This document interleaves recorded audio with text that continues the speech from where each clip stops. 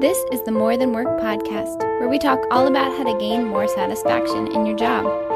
It's possible to enjoy your life and your work because business is personal. Hey, More Than Workers, the great Sansdemic is upon us. I know we've talked about this in the past. We did a whole episode on this, on the great Sansdemic, because we knew that you as listeners wanted another demic word. Diana, are you looking forward to another demic word? Are you looking for more demic words in your life? Yeah, pandemic, endemic, epidemic, Sansdemic, just, all the ends of the world sounding things. That's great. That was impressive that you came up with 4 demic words. Thank you. That was a lot. Yeah. It'd be funny if there was somebody's name that was demic or emic or something. I was trying to think of somebody's name that you could say Joe Demic, or something like that. I do know somebody with that last name, actually. Yeah, I know. Yeah. I do too. I wonder if we know the same person, but they're probably not like hugely famous that everybody would know on here. So if you're listening, we love you, Mr. and Mrs. Demic, but we're not using your name. I guess we just did. Anyways, hey, I'll get back on track. So here's what's happening in Sansdemic idea is we literally did not make enough workers 20 years ago. If you have more questions about that, you can reach out and ask us why we say 20 years to make a worker, but it takes about 20 years. Some of you with teenagers know it takes a little bit longer than that sometimes. But the idea is that we literally, the line of the number of jobs available versus the line of number of people looking for jobs have crossed each other for the first time in a long time. So there are actually not enough people for the jobs that are open. And a lot of that is because boomers are retiring at a tremendous rate. So about 10,000 boomers per day are retiring and will retire every day from now till 2030. So these are stats that we've shared before. But what we want to talk a little bit today is what are all these companies going to do with all these people leaving? People are leaving key positions, they're leaving top positions, they're leaving management positions. There is a lot of knowledge that is walking out of your organizations right now. And unfortunately, what we see is the most common strategy for dealing with that is to not to deal with it at all. Is just to say, okay, when the person leaves that's got all this knowledge and experience and this, we'll have to figure it out. And a lot of times it's done in a very humble kind of way. It's done by people saying, well, I think my people are great and they'll figure this stuff out, but it's not a deliberate process. And it leaves a lot of companies and cultures in chaos. So today we're going to talk about succession planning. Now, some of you who are a frontline employee may be listening to this thing like, why does this impact me? Because we're going to talk a little bit too about why is it important for you to help other people be more successful in your career, so that when you get to the point where you're ready to move on or you want to move up to someplace, you don't become irreplaceable. Because if you want to get promoted, one of the tricks to doing that is don't become irreplaceable in your existing job. So we're going to talk a little bit about that too. So with us, as always, is our expert team. We've got Bethany Taft, who almost set fire to the office today. Bethany, how are you doing today? We're in the clear. There's no more smoke. Nothing's melting. We're fine. It's okay. Yeah.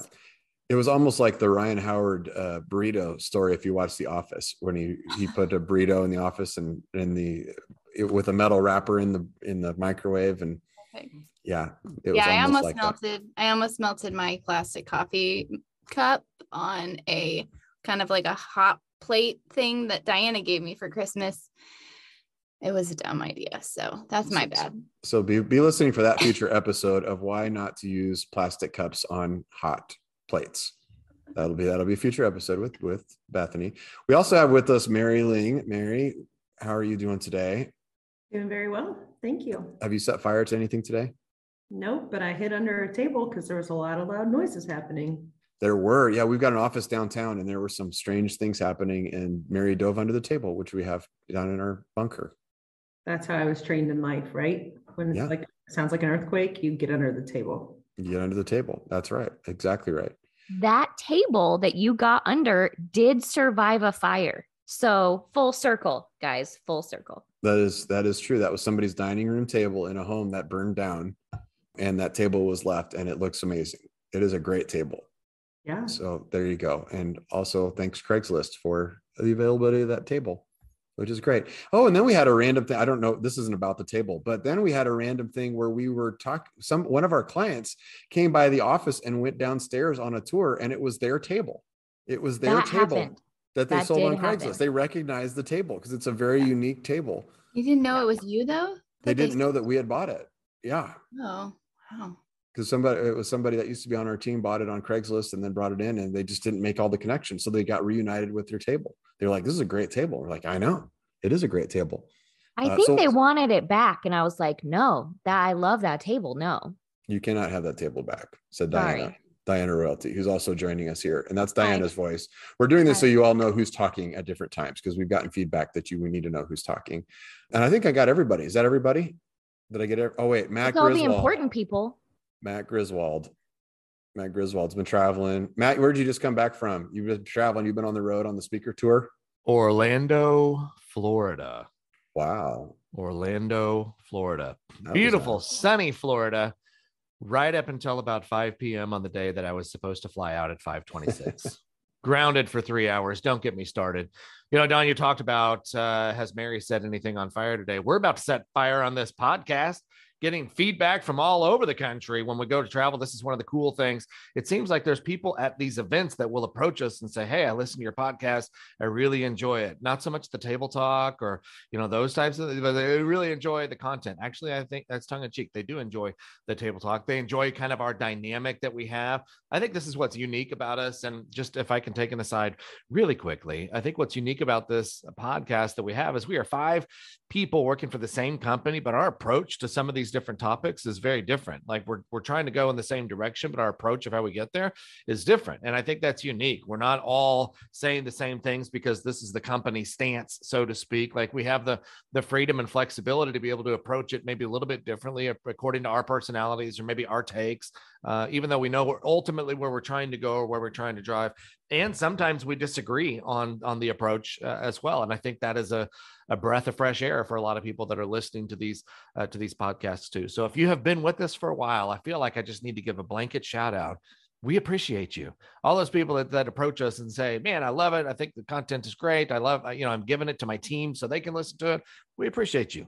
Thanks for doing that. Invite others, tell people, bring them along for the ride. Today, we're going to talk about succession planning, right? And, we can make or break the case for succession planning pretty simply. And before we get into those things, Don, you touched on something that I thought was impactful as these, you said lots of impactful things. That sounded like we said one thing that I really appreciated. That wasn't true. You said lots of things that I appreciated, but I went on volume, Matt. That's what I do is I just say a lot of things. And then somebody's like, I really like what you said. And I'm like, which thing? Because I said a lot of things. I'm not sure. Yeah. The one thing about the Sansdemic, with baby boomers retiring to 10,000 per day. And a lot of times because we are in the environment we're in now where I just need people, we're just looking at that body leaving, but that body as they leave are taking with them, Don, you pointed out the knowledge that is also walking out of the room, not only the knowledge, the tenure that is walking out of the room, not only the tenure, but the loyalty that is also walking out of that room. In most cases, I understand this is a blanket statement, not 100%,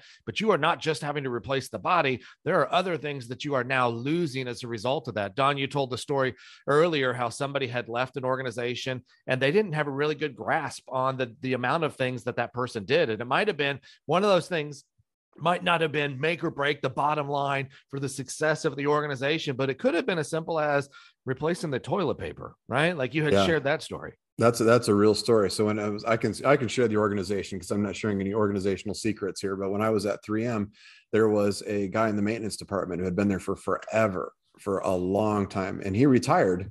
And he went and left, and he had done a lot of odd jobs around the plant and a lot of things. And I think nobody really was 100% sure all of the things that he did until he left. And honestly, and all the time I was there, if I could list like one person who impacted the facility the most from leaving, it was probably him. And it was all the different things he did. He was the one that replaced the toilet paper in the bathroom, which caused some problems I don't have to explain for everybody, but it caused some issues immediately throughout the facility.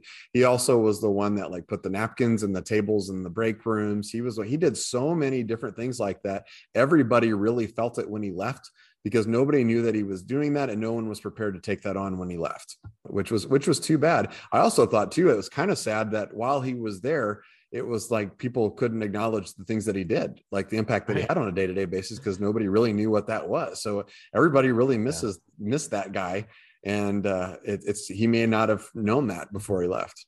Yeah. We don't need to continue to go down that path, but man, could you imagine being that person as feeling maybe like, okay, I put in some good effort, hope it was appreciated, or maybe they even felt a little devalued by the time that they left too. So anyway, so how does this pertain to this idea of succession planning? I think working with different types of organizations, they view it differently. Everywhere from, the common phrase, the getting hit by the bus scenario, they're like, who would be next up? Who would be next up? But there's gaps in that scenario. And then I've heard it also relayed as, I'm not trying to succession plan for the hit by the bus scenario. I'm trying to succession plan, like within 5 years, what does that role look like? If we were hiring somebody in that role 5 years from now, what type of technology would they need to know? What type of processes would be in place? Is that job even necessary 5 years from now? Don, we talk about with those different roles as well, some of those roles are going to automation, where people are going to be having to look for other jobs because their job is obsolete. Like, do we need people? So let's maybe talk about this idea of succession planning. What are some pass or fail traits maybe of succession planning? Because it feels like we need to sell folks on the idea that this is important. We should probably take a concerted step back. There's organizations that are going, I'm just trying to get through the day. Like, I'm just trying to grind through today. I don't have time to take a step back, but let's really make the case for why this is important and maybe why we would need to take a step back. Who has thoughts maybe on setting the stage for making the case of why succession planning is an important part of your organization? I'll jump in here. So I would say I just had a conversation with somebody the other day, and we talk about succession planning a lot with a lot of different clients. And the person that I was talking to actually wasn't a client, but somebody within an organization whose boss is having some health concerns, and they're, getting older to the point where they're going to be done working probably soon, really, whether they would like to or not. Sometimes we don't get to choose that. And so for her, she's sort of feeling the stress and strain of, how do I kind of hold this office together? We don't know what the plan is. We just are trying to function without our leader at this point. So we don't know what's going to happen in the next year or two. And so I think for your employees, within an organization, succession plan is incredibly important, just so that people aren't worried about their jobs and so that the business can continue to be successful, and so many different aspects. And so that you as a leader too kind of know how you can kind of gently ease out of your career and make sure that you have the things that you need to be able to retire comfortably as well. So those are a few different reasons that I've seen in a recent conversation I had. It's interesting, Bethany, because we're working with several organizations that we've heard where they talk about succession planning, and the executive team will say, I really don't want to talk about that because it's going to freak out people, because they're going to think that we're going to leave or we're going to quit or whatever, or that the future is in jeopardy or whatever that is. But, your story highlights the fact that the employees are talking about it. Yeah. Whether you're in the room or not. Like, the question, if you're an executive or you're a business owner, is, do you want to be part of that conversation or not? Because your employees are talking about it. I'll bet in the case that you just talked about, I'll bet your friend's boss doesn't know that there's conversations and there's concern about that behind the scenes. Yeah. And, sometimes I think leaders maybe do have those things planned out, or they've thought about it in their head maybe, but they haven't necessarily told anybody else about it. And so sometimes it's just that lack of communication between those two parties too.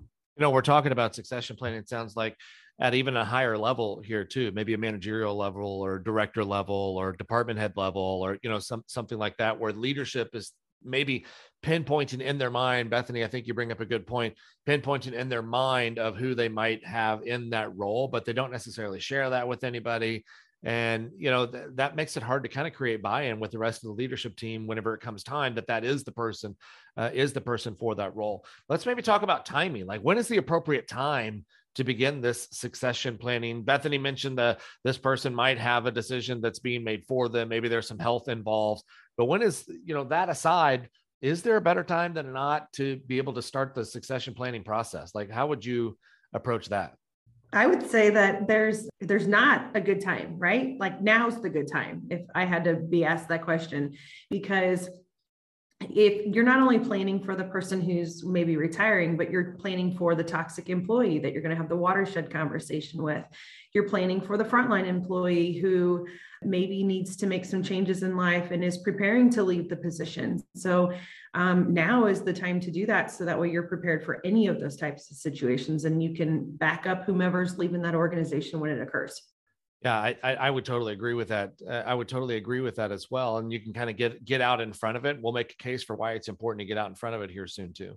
All right. So before we start, taking the conversation about the timing of when to maybe begin this, how about we define it just a little bit more? We've talked about succession planning. Maybe many of you already know what this is. Just to make sure foundationally we're on the same page, let's get a definition for succession planning. How would we define it? And this might be one of those too, where some of us define it maybe just a little bit differently. Don made the case of the Sansdemic where the baby boomers are retiring. And so we need to have kind of a plan in place. Really what I would say, and you guys can add to this or take away from this, but what I would say is when an organization is focused on succession planning, they're thinking about not only the players that they have on the field in those positions right now, but they're thinking futuristically too. What if the business changes?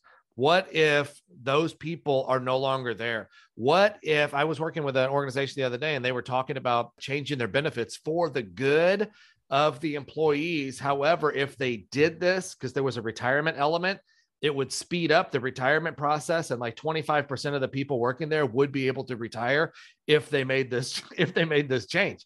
And all of a sudden it's like, whoa, how do we fill that gap? See, I think with succession planning for some organizations, it's like, no, we're fully staffed. We're doing great. Don't rock the boat, right? But for other organizations, they're going, I know we're doing great now. How do I make sure we're doing great 10 years from now? And they keep this forward planning process going. Would you guys add to that? Absolutely. Yeah. I think that the mistake that I hear that a lot of organizations make is that they think a succession plan means that the next person up is defined and ready to go. The problem with that is that that's so defined and the world changes so quickly. And I've seen organizations do really complex succession planning where they define, okay, I want to know if Joe's going to leave their job, who's next up, who's going to take the next job. And I get that's why you want to know that. But then if you define all of that, then you go, okay, Joe left, who's next up? Okay, it's Nancy, but Nancy's left the company 6 months ago and nobody went back and updated this. Oh, crud. Now the whole process is all broken. So it's not necessarily defining who's going to take over the job. I think it's more about the succession planning is more about getting ready to know who's going to take over the job. So I think there's two parts to that. The first part is a defined process for making the change. So it's clear about how are we going to make that change in the organization. So if this manager leaves, here's who's going to make the decision to replace that manager. Or if a key employee leaves, here's how we're going to go about the process for making that change. Or a lot of times the biggest ones are, in that case, is the process for how do you select a new CEO or a new owner of a company? What is that going to look like? What's the process for determining who's going to take over? So it's defining that process. So not necessarily the who's, but what the process is going to be. The second part is you want to do what you can as far ahead as you can to make sure you have really good candidates for that position. And I say candidates, not for sure people are going to get plugged into that position, but candidates. So you want to use your time to get people ready for the position. So ideally, part of that process is if you're a manager in a department, for example, and you're thinking about succession planning, your boss should be having conversations with you to say, if we moved you to a different department, or you left the company, who on your team could potentially take your place? And so you're having conversations ahead of time. So then you could say, well, I think Margaret could potentially take my place, for example. Then the conversation is she ready to do that today? Or are there things that Margaret's not ready for? And it's like, well, Margaret doesn't understand this part of the process, or Margaret doesn't have a lot of project experience, or whatever it is. Then what you can do from that conversation is you can start to give Margaret the experience that she needs before she needs it. You can put her into leadership positions. You can put her into opportunities to lead projects. You can put her into training, whatever the things are that you need, so that you have a list of people ideally ready to take on that position, so that when you trigger the process in step one, then you have a good list of good qualified internal candidates in step two. That way you don't have to do the Hail Mary where you go outside the organization, which sometimes is a good thing to do, but you don't have to go and depend, I'm going to find this rock star from the outside. This way you're really trying to do this from within, because that's where that best protects your culture and also helps your people feel like there's a path. Yeah, I'm glad that you mentioned that, Don, because I was thinking about how we do have to have these conversations, though, where they are looking outside of an organization to sort of fill in these leadership roles, which I think I agree with you. It's ideal to be able to do internally. And sometimes depending on when that person came into that leadership role and how long they've had to develop that team, it might not be possible. And so being able to also think about how am I sort of thinking and mentoring and developing people even outside my organization that I've connected with and that I see a lot of potential in, so that, because I think they would be great for this organization in the future too. But you have to have multiple people, because if you put all of your eggs in one basket, chances are if they're a really talented person, they're probably getting a lot of people, giving them different offers and stuff too. So just something to keep in mind with that too. Yeah. And we've seen that happen, saying the succession plan was Frank. Frank's going to come in and take over that job. And then Frank leaves, or Frank doesn't want it. And you haven't really, and a lot of times we even see that, and Frank didn't even know. Right. And then you maybe even offered it to Frank, and maybe Frank's still there, and Frank's like, I didn't want that job. Or worse, Frank doesn't want the job, but takes it anyway, and then jumps in and doesn't do a good job. And now you really don't have a plan for it. It's being deliberate so that you can do the things ahead of time that you can do to get yourself ready for that position, but it's not making the final decision. You bring up a good point too, Don, where if Frank leaves and Frank was part of the succession plan for somebody else's role, you really should take a look at your succession plan maybe annually, just to see if there's any gaps and fill in those gaps. That way you're preparing and developing those employees to take those next steps. I just wanted to throw that in there. Yeah, I like one of the simple ways that we talk to people about this, and Mary, we were just talking to an organization about this recently, is the idea that you can integrate that as part of like your check-in process. So if you're talking to somebody, managers should be meeting with their employees on a regular basis. Why not incorporate into that discussion of who's ready to take on your job, especially for your key employees, the people that are irreplaceable or would be very hard to replace? Who do you think, are you getting anybody else ready? Are we getting anybody else ready? Are we thinking about who could take on that position? And then that's constantly happening. You're at least doing it every quarter. You're doing it quarterly if you do that, but you're just checking in. And then you ask the questions too, are they ready for it? And then you can say, what are you doing to get ready for that helping that person get ready for it? Yeah. So there should be no aha moments, right? There should be no shock whenever that comes to play. You guys said a lot of things that I had bullet pointed out, but we just kind of ran right through those things. And so I think in order for us to be able to, I think there's a case to be made for this is why we want to do it early. A lot of the content that we just talked about came from the manager's perspective of who do we need to have? Okay, as the leader, let me talk to their manager. Who do you think that you have? And I think those are fairly common steps. And but sometimes what's not as uncommon is the employee's perspective. And Don, you briefly touched on it, but it's a very real thing. Like, what if they didn't want it in the first place? What mechanism do you all have in place right now to be able to talk to the employee if they are a part of that potential succession plan? And maybe you see all the potential in the world. This is very, very common. I see all the potential in the world in this person, but they just won't take the reins. Like, they just won't take the step. Maybe they don't want what it is that you're selling. Maybe they don't want that role, or maybe they want that role, but in a different department. Like, they want to transfer to a different department. Maybe there's legitimate reasons why they don't want it. Maybe they haven't seen that job displayed very well and it doesn't look very appealing. So there might be some opportunities to be able to co-create. If you were in a role like that, how would you do it differently? Like, what are some things that you might bring to the table? I think that's a great conversation to be able to have with them, especially you're mutually trying to figure out, is this a good fit or not? And I think so many times what we see is those conversations don't happen. First of all, no one's thinking about that. They're just assuming, I don't want to think about what would happen if you left, because it's not a pleasant idea. And then second of all, if you do have somebody in mind, I think a lot of times we see that person never finds out that they're in mind for that position. Hey, I'm looking at you for this. And it's really a lost opportunity.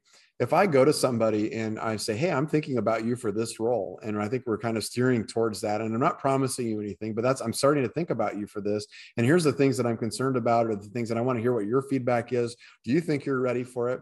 That opens up a great dialogue, and that gives people a bigger career path to think about. I think it's a missed opportunity. Don't you want to have that conversation at that point too, instead of when you need to fill that role right now? When they need to fill that role right now, that's way better time to have that conversation ahead of time to get their perspective. Yeah, you don't know what you don't know, right? So, I mean, sometimes we've seen employees leave because they thought that they were not going to get a job, and the management was talking about them getting the job. but they never told the employee. And Right. we've seen that happen many times where the employee leaves and they never find out, wow, you would have been in this position. That actually kind of happened to me when I left my second job that I had. When after I left, or like while I was going out the door, I was told, well, you were probably about 6 months away, maybe, from taking over a management position in that. And they hadn't really told me that, like, or a timeline for that. I had some indication, but it probably wouldn't have changed my decision on that case, but it would have given them a better chance of like, okay, here's the vision for this. Yeah. That type of stuff also helps employees feel valued. They feel like they're a part of the piece of the puzzle. They feel like they have vision to their own career. They have some ownership over their own career too. Like that's engaging the engaged, right? Yeah. How do we do? I think we kind of addressed this as a problem earlier in our conversation today, but how do leaders tactfully talk about succession planning within an organization without saying, okay, I've already had these conversations with these 5 people internally. And so whenever the time comes, I'll let you know it's going to be one of them. So how do leaders handle that well?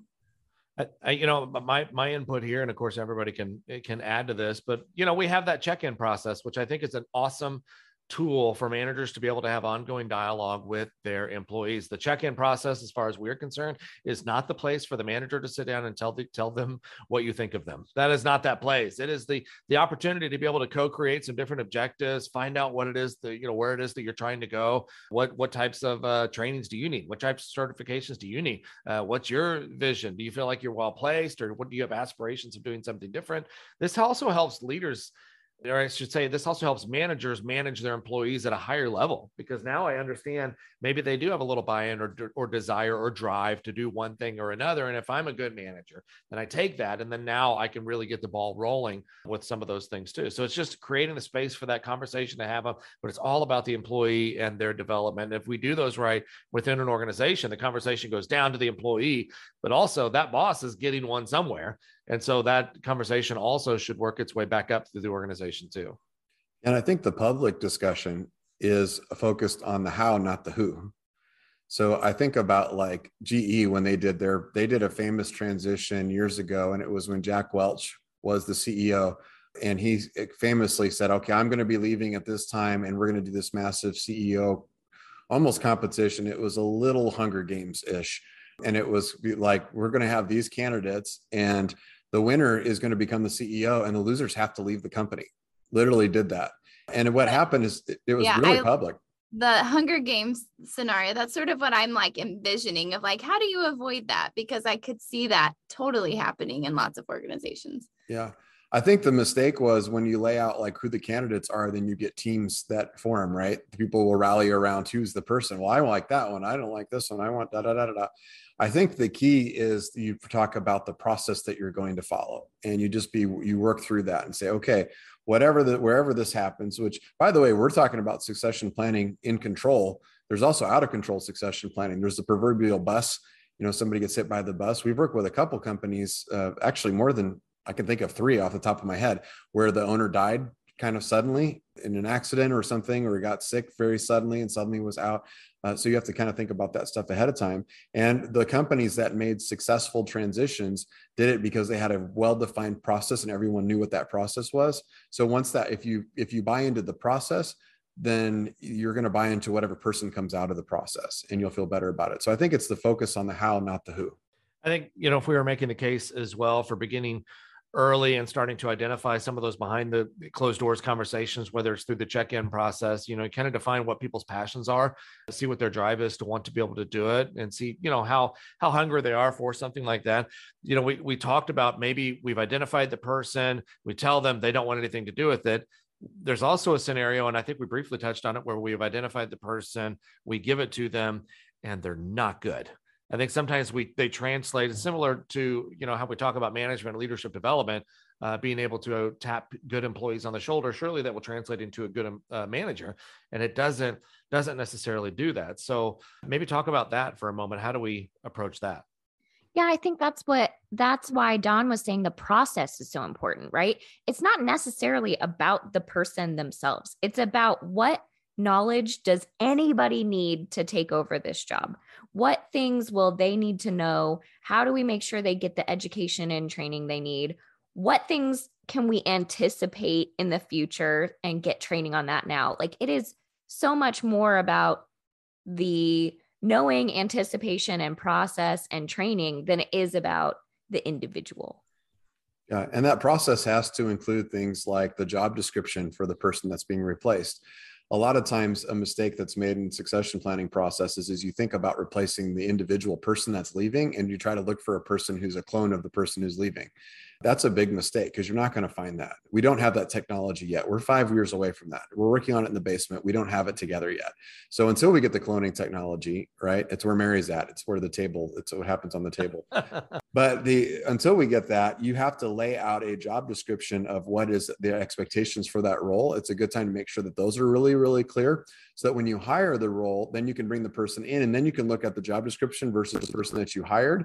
And obviously they should check the key boxes, but there may be some modifications you'll make at the end of the day.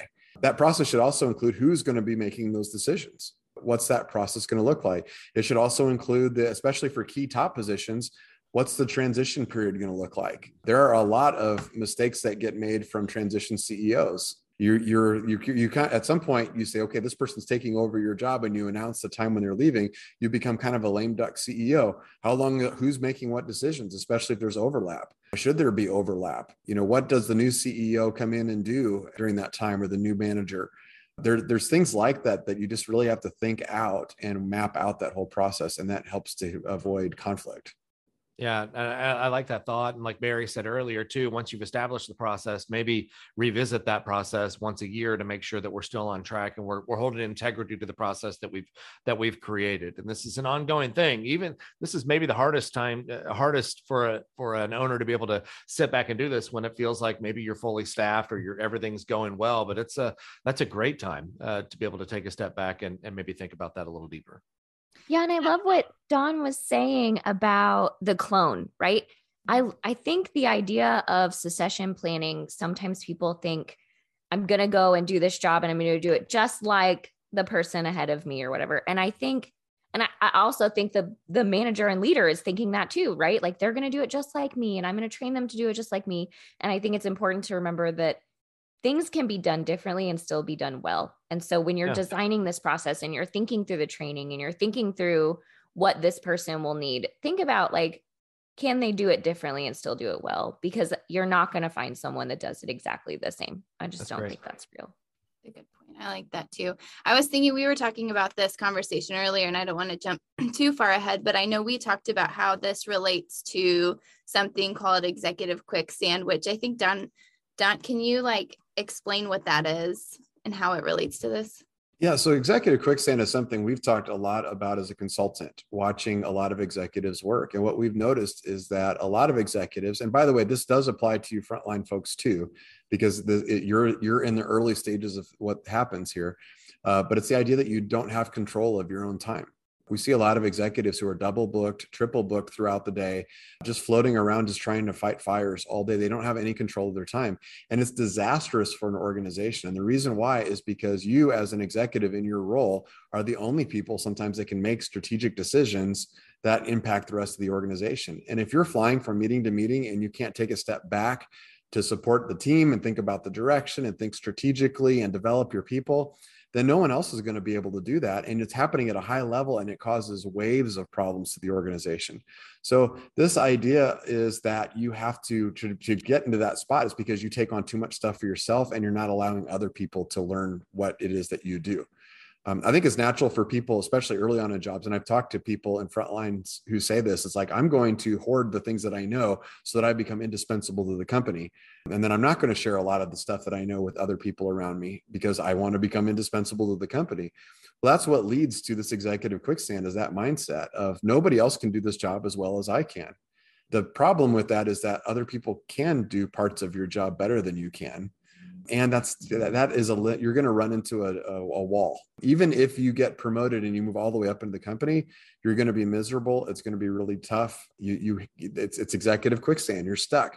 You made it, but you haven't. You don't want to be. It's like, we've made it, we've done it, and then you look around and you're just a slave to the job all day long. Just to add to that too, Don, I was thinking about like the traits of succession planning, like the traits of successful succession planning. Easy for me to say. And we were talking about, okay, so do it early for assurance, make sure that they're properly trained. But delegation I had is another one of those traits of succession planning. Like we have to test the waters, and what you're talking about, sometimes we make it to the pinnacle. We've climbed the mountaintop. We have reached the top. I have the title. Now I need to own all of these things. And you're doing a disservice to you, and you're doing a disservice to those other people that are also trying to learn these things. And it's not a bad thing if they do. If we have multiple people able to do these things, first of all, we're a much better team. Second of all, now I'm building up this, this group of employees who also know how to do more things, which makes us more efficient. Your higher performers want that. You're not troubling them by tasking them with learning a different lane or project managing or taking some of those things off of your plate, so to speak. Delegation is a super powerful tool, not only for time management, but also for engagement with your employees, which helps lends itself to a successful succession planning. Yeah, if you're a manager and you're working with a set of employees, as Matt said, you're trying to figure out how to develop them. One way you can think about it is I got to delegate the tasks that I have on my plate to give it to them because I'm trying to think about myself. If you think about it in terms of succession planning, you're thinking who's going to take over my job? And you could kind of think of it like I'm trying before I'm buying, right? I'm going to give the person responsibility under a controlled environment where even if they fail, I can still kind of control that failure and help them and coach them along. And they'll learn from that and do it in a spot where it's not their total job. So you give people opportunities. So I think everybody inside of a company who has employees should be thinking about who's next up, who's going to replace me someday. That really is a good management mindset to be in because that helps you to think about development in terms of employees. And then if you're an employee, you need to think about what's most valuable to your company. Is it the person who can do a lot of different things really, really well? Or is it the person that can help nurture a team around them to do a lot of the things really, really well? And the good companies recognize how much more powerful the second one is than the first one and really look for that. Now, having said that, some of you might write in or send us something later and say, like, my company doesn't. My company wants me to know all the things and doesn't care if I help other people. And if I help other people around me become awesome, they're going to get promoted over me. And this is that kind of a culture. Well, maybe you're in the wrong place. Maybe you're working for the wrong company. So we talk about alignment a lot. Sometimes employees have to make those decisions too and say, this is not the healthy environment that I need to be in where I can be as successful as possible. Can I ask one more employee question since we went that way, and then we'll move to wrap up here? I think we've covered the topic pretty well, but if I'm an employee listening to this right now and it's like, gosh, I love the idea of the check-in. Gosh, I love the idea of being a part of a succession plan. That's what I want too. Nobody's asking me that question. Does the employee have any opportunity to be able to kind of raise a flag in this scenario and say, hey, I think I might like to promote later? How does an employee go about doing that? I think it comes up a lot in the check-in process. I think that's where the opportunity is to raise your hand. And I think that's part of the reason you have a check-in process. The check-in process, when we talk about it, is a quarterly meeting between the manager and an employee where you are just checking in. You're not, sometimes managers will say, well, I check in with my employees all the time. I don't mean like, how was your weekend kind of check-in. It should be discussions like, tell me about where you want to go in your career. Tell me about what your aspirations are. Tell me about what goals are you setting for yourself. Tell me how things are going. Do you feel like you're moving forward in that? The idea is so that if the employee says, I've always wanted your job, or I've always wanted this other job over here, or I've always wanted to learn this, that's the place where they tell you that. So many times managers get frustrated or they avoid those conversations because they don't know what their employees are going to tell them. They say, I don't know. We talk all the time. They're not going to tell me that. Those conversations are for the moments for them to tell you the things that you don't know they're going to tell you yet. So you're going into the meeting. This is uncomfortable. You're going into the meeting not knowing what they're going to say, but that's the moment that you're creating for your employees to raise their hand to say, I would like your job. Yeah, I think the art is for the employee how you ask that question. And so making sure that you're not coming in with any assumptions about how you're going to develop into that organization, but just voicing like, here are things that I would like to do. I feel really excited about this. I'm really passionate about this area. Are there opportunities for me to continue to grow here? And if there are, like, could you involve me in some of those things, or could you help mentor me in some of these things, or coach me through these opportunities? So I think there's an art to that too, of like not coming in like guns blazing, like, hey, I want your job someday, by the way. So yeah, how much longer are you gonna be around? I'm just curious. We're all wanting to know. How's your health? You feeling good? You feel good? So I think that's one thing, but I think there's a lot of weight in what you said, Don, because so I do a lot of coaching with clients that we have. And I realized in a lot of the conversations that we have had up to this point, it was, okay, we're talking a lot about your job right now and the things that you're going through right now and the things you're learning right now. And all of that's good and helpful. But I wondered, where does he want to go from here? Like, what is his future, like, aspirations? Does he have any, or is he just really focused on the now? But I realized I had never asked him that question. And so the last time we talked, I just asked that question, and he did. He was like, well, actually, I would like to do this and this and this. And I think I could see this is sort of the next step for me. And I'm like, that's really great. Are you having those conversations with your manager? And he's like, yes, I have had those. I've voiced those concerns. They're bringing me in on these, different projects to help me develop into that. And that's really great. So often your people probably have some ideas. And if you don't know what those are, you just need to ask them. I'm betting there's some managers who are going to hear this and go like, I don't want you to start thinking about your future because your future may not include us. I bet there's some, because I've talked to some managers who say that, like, I know that I should be rooting for the employee to go where they want to, but if they want to go do something completely different, like, what's that look like? And I guess I'd argue that point of saying the employee is already thinking that. It's not like you're making them think that. I would argue the point and say, wouldn't you rather know that now? Yeah. If I know that now you can plan. That's a win-win, right? Wouldn't you rather know that now if they're planning to leave? Or are you hoping they just, shoot you an email and say, today was my last day? Like that, I would way rather know now, right? Yeah. Because then you can make your case for how does your company and how do you play into that role? And even if it is them leaving the company, you're still ahead. Okay. I would also add just one thing really quickly to that conversation. I think sometimes as a manager, a developer of people, you can help to throw a vision out for your employee that maybe they weren't thinking about, and help them start thinking about that. We were working with a manufacturing company, and we saw a supervisor had a conversation with an employee and says, I could see you having my job someday, and just kind of threw that out there. And the employee talked about, like, I'd never considered that until they said that. And then I started thinking about that. Do I want that? Is that something cool? And then they started thinking, yeah, I do kind of want that. So sometimes it's just casting a little bit of a vision for each other helps cast that a little bit. All right, let's maybe go around one more time. What's your final tip here on maybe avoiding the executive quicksand, or around the idea of succession planning? You can go from the manager level, owner level, employee level, wherever you'd like to start. Who's going first? I'll go first. If you're in a manager or executive or owner level, don't be afraid to start planting seeds now with people. I think start having those conversations, figuring out, just saying, if you see somebody who you think is a high potential person who you think could be really good in your role, don't be afraid to start kind of saying that. Again, I think Don said it earlier, you're not promising anything, but just saying, I think you could be really good at this position eventually. Here are some opportunities that I'd like to help you in, so that you're ready for that. Or does that sound appealing? And just see what people say. And I think that's the biggest first step that you can take. So don't be afraid to do that.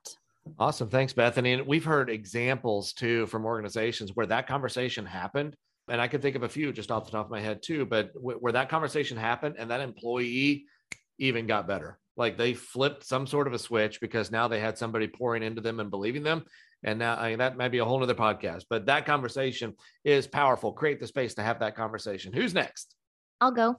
I think we touched on it for just like a very small second, but as an employee, don't become irreplaceable, because that's too stressful for you. That means you're not going to be promoted. That's really hard to take care of in the long run. So like, don't become irreplaceable. Help others learn your job. Help others learn what you do. Delegate if you can. Share the wealth a little bit. The knowledge is power. Share it. And don't become irreplaceable, because I think that's when you limit your own self, is when you're stuck in the one role because you're irreplaceable there. I love it. Thank you, Diana. And that also tends to build those us versus them mentality. Like you alienate yourself, even on a higher level, like on a team collaboration, culture level too. There's different ramifications for that. Thanks. Who else? So I think I'm going to go with something really, really simple.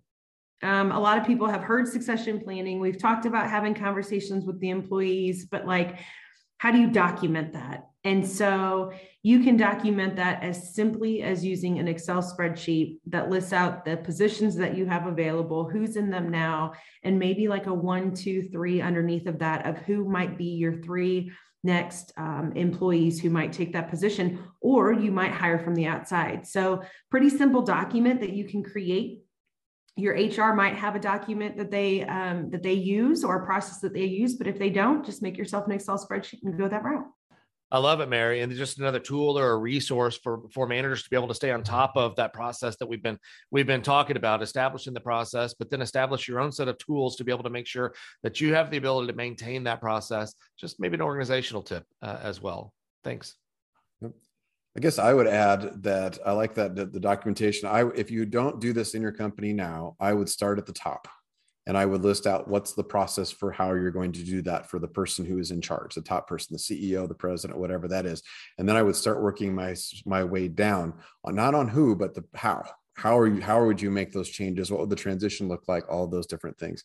And then the second thing that I would do is then incorporate those into your check-in process. So you're having conversations then from the top down, everybody through. So if the board's meeting with the CEO, they're having conversations of who's next up every time that they talk.